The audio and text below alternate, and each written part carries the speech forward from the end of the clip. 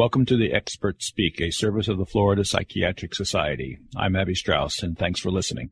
The term borderline personality disorder is often tossed about without sufficient specificity. In fact, sometimes there is even a negative or pejorative quality to the label. But things are changing. Now there are even suggestions that a genetic factor may be operating in its etiology. Dr. John Gunderson is a professor of psychiatry at Harvard University and also does research at McLean Hospital in Massachusetts.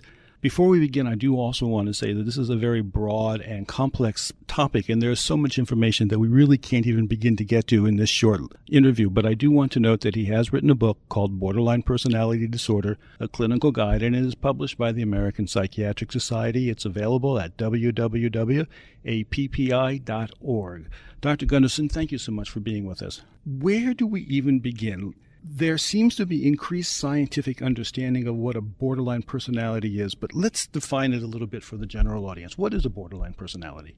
Borderline personality is a disorder which is surprisingly common, though public awareness is not very high and it's underutilized within the mental health professions.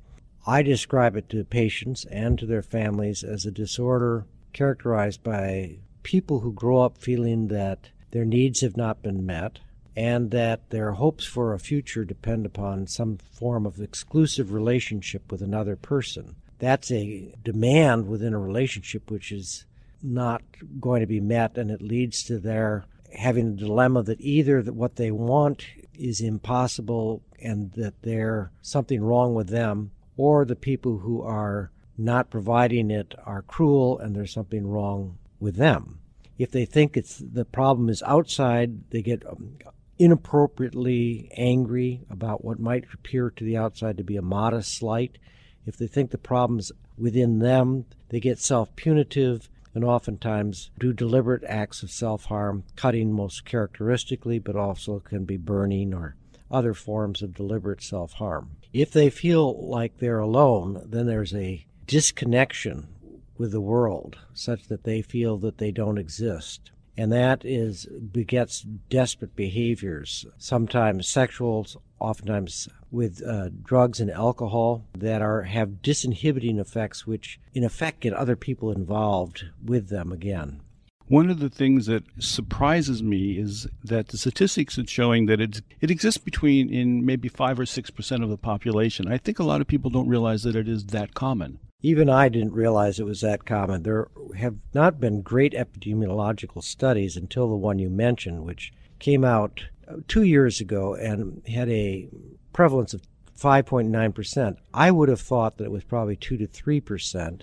One of the reasons that it was higher than I thought is that it turns out that it's as common in males as it is in females, but in clinical settings, it's almost always 75 to 80% female. So I had thought that was representative of the general population. I think male borderlines are more apt to go into the forensic system or to be treated in substance abuse programs, and that's why there's been a misrepresentation. I tend to agree with you very much because I see a lot of people in the jails, and I do suspect the borderline diagnosis is significantly underused.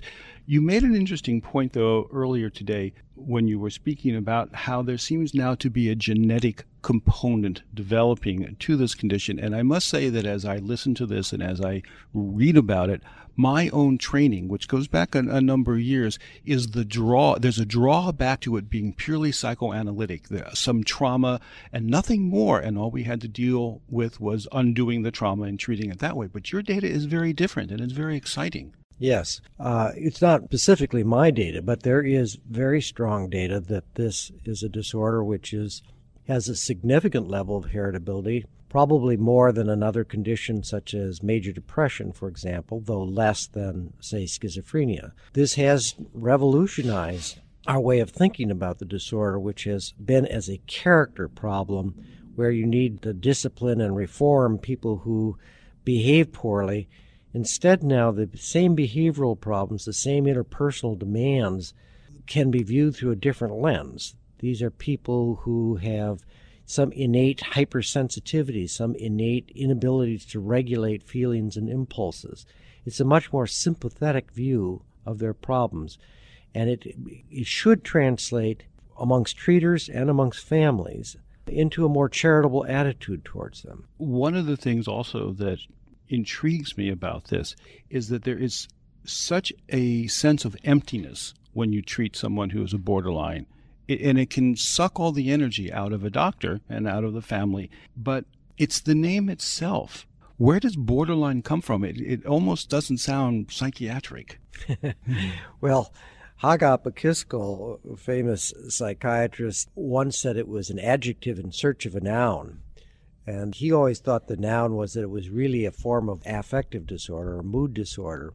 The term originated because it was a question at that time, this is back in the 1930s, whether these very disruptive patients were psychotic or not psychotic. And that was the question back then.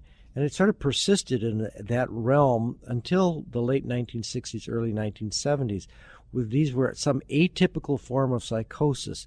They weren't really that psychotic, but they were certainly very seriously disturbed, and they drove their therapist crazy. So the term borderline came out of that context. I think there's something fair about it, and that reflects the degree to which these patients are hard to characterize.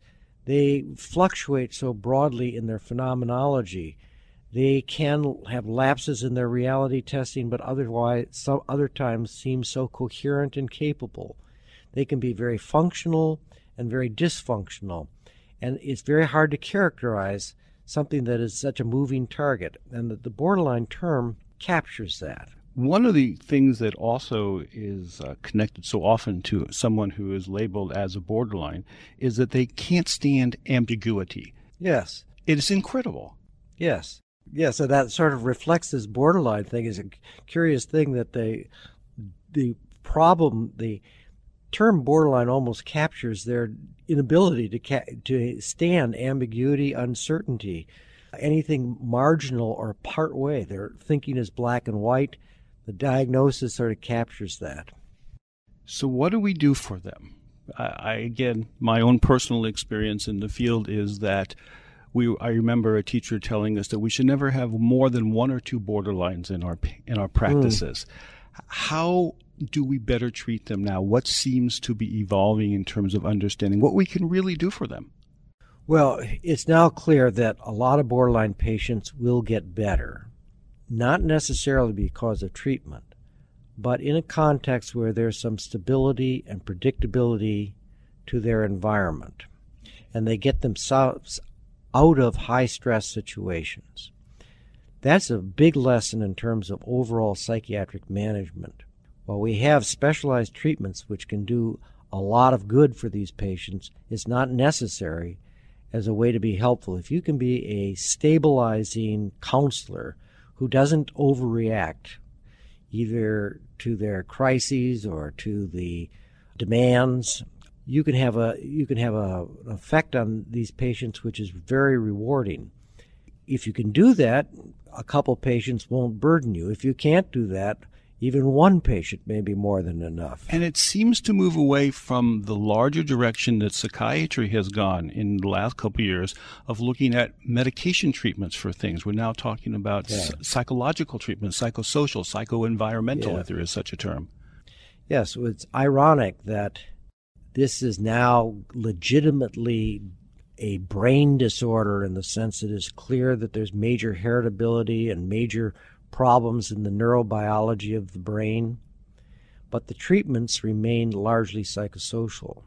Do you think that the borderline diagnosis will eventually be relabeled, renamed, and might even shift from Axis 2 to Axis 1? Almost certainly it's going to go to Axis 1 in DSM-5. The only question there really is whether it's going to be identified as separate from the other personality disorders. I think it should be, for a lot of reasons. One is that genetically it seems to separate out. It doesn't really lend itself to being dimensionalized. It's got a lot more research about it, and its diagnostic criteria should not be changed very radically.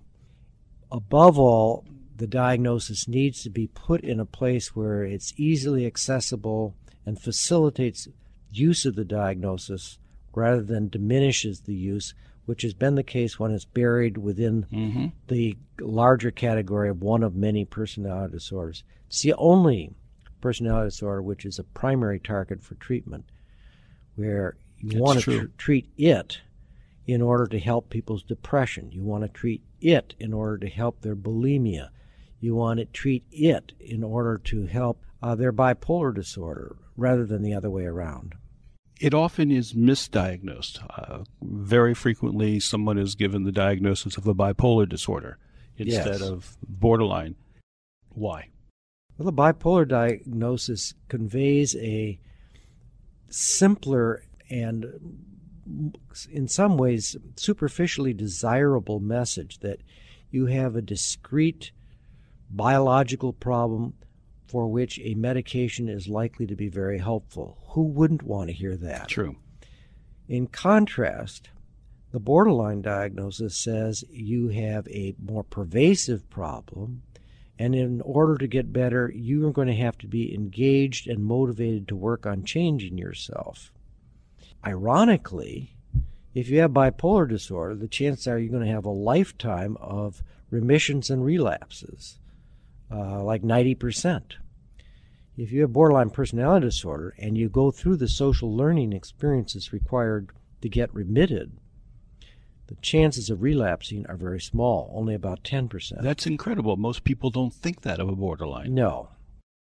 Most of the time the borderlines, unfortunately, do carry the label of being difficult or even intractable, difficult, untreatable. They go into a hospital because they're in crisis, and it's almost like people are saying, "Oh, here she is again."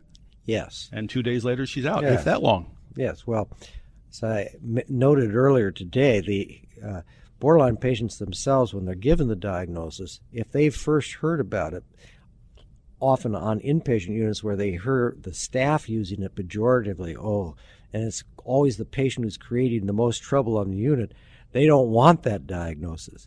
If, on the other hand, there are people who get the diagnosis having been treated for other things unsuccessfully, then it opens a window for them of hope. When they've been diagnosed with, say, bipolar disorder or major depression, the meds have multiplied, they're not effective, and there's a despair that there are no treatments available and that they're destined to have a chronic illness. So for that group of borderline patients, it's very reassuring and hopeful that they get the diagnosis. I've seen that as well, and I have to agree. People are pleased to at least have a label that explains and helps give them a little bit of a sense of, shall we say, boundaries. Yes, and they're not alone. They're not the only people in the world like this. One of the movements in psychiatry also in the last decade or so has been to look into childhood. Right now there's a lot of discussion about how far back we can go in finding bipolar disorder or thought disorders. Do we have evidence of early childhood behaviors or patterns that maybe they're not yet to the point where we can use them as predictors, but are we beginning to see things in early childhood that may result in a bipolar disorder? I'm sorry, in a borderline disorder? Yes. It's very easy to mix them up with the BPD. Is it bipolar disorder or borderline personality? There is growing evidence that children between the age of 6 months and a year who have what is called disorganized attachment to their primary caretakers are at risk for the subsequent development of this disorder. This is not the kind of evidence that at this point you would take those kids into a special treatment setting, but the evidence about that is the sort of thing that is getting followed up longitudinally, and it's like a risk marker. And these are children who relate unpredictably. They don't call for help, and they overreact or underreact when their caretaker comes and goes. There are other risk factors that these are people who may be parentified so that they become caretakers for their parents. In early adolescence, kids who start cutting already at that time are certainly at risk and maybe already should be diagnosed as borderline. kids who require and demand exclusive relationships with their peers. Those are all signs of people who are likely to develop the disorder. And again, if I can just reflect my own training as I hear you say that, and I was analytically trained as well as in psychopharmacology over the years, it's refreshing to hear that. It's interesting to hear that, and it's also a delight to hear that there is a biochemical or a physiological genetic component to this. Yes. So what do we do when we treat them? A lot of these folks end up on all sorts of medications. It seems like that may not be really the most appropriate thing to do unless there's comorbid problems. Well, what the problem is the comorbidity gets treated. And while borderline patients are severely depressed, that's being the most common by far, like 70% of borderline patients fit criteria for major depression. They don't respond well to medications.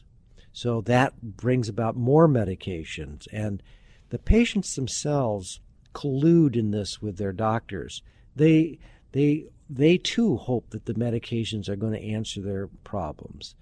And once they're on medications, both the patient and the doctor are reluctant to take it away because it might make them worse. And the patient's not better. They're both fearful and about the periods of discontrol, the threat of some kind of suicide.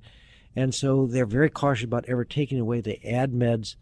The patients get side effects. My colleague Mary Zanarini has sort of documented how polypharmacy is associated with early obesity, early onset diabetes, hypertension, lots of somatic problems and health problems, as well as the disadvantages to a predominantly young woman population in terms of having those kinds of physical handicaps in addition to their inherent feelings of being alien and less than others.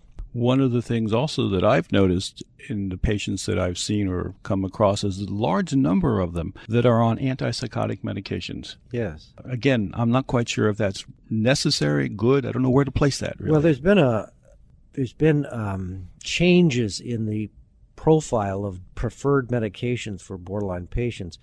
At first, it was thought they would be antidepressants. Then there's been some move towards antipsychotics because the antidepressants really didn't do much about the depression. The antipsychotics did more about the depression than the antidepressants.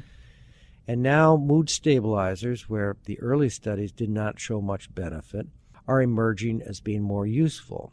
In all instances, however, they're adjunctive. They don't do a lot. They do some good, and they make patients more available for social learning experiences. Now, the change that is enduring, I think, requires the psychosocial interventions. And it's refreshing to hear that because all of us who have worked with them can see the incredible importance of the psychosocial interventions in addition to everything else. Dr. John Gunderson is a professor of psychiatry at Harvard University. He is renowned in the world of dealing with borderline personality disorders. His insights and his research are very significant, sir. Thank you so very much for being with us. It's been a pleasure.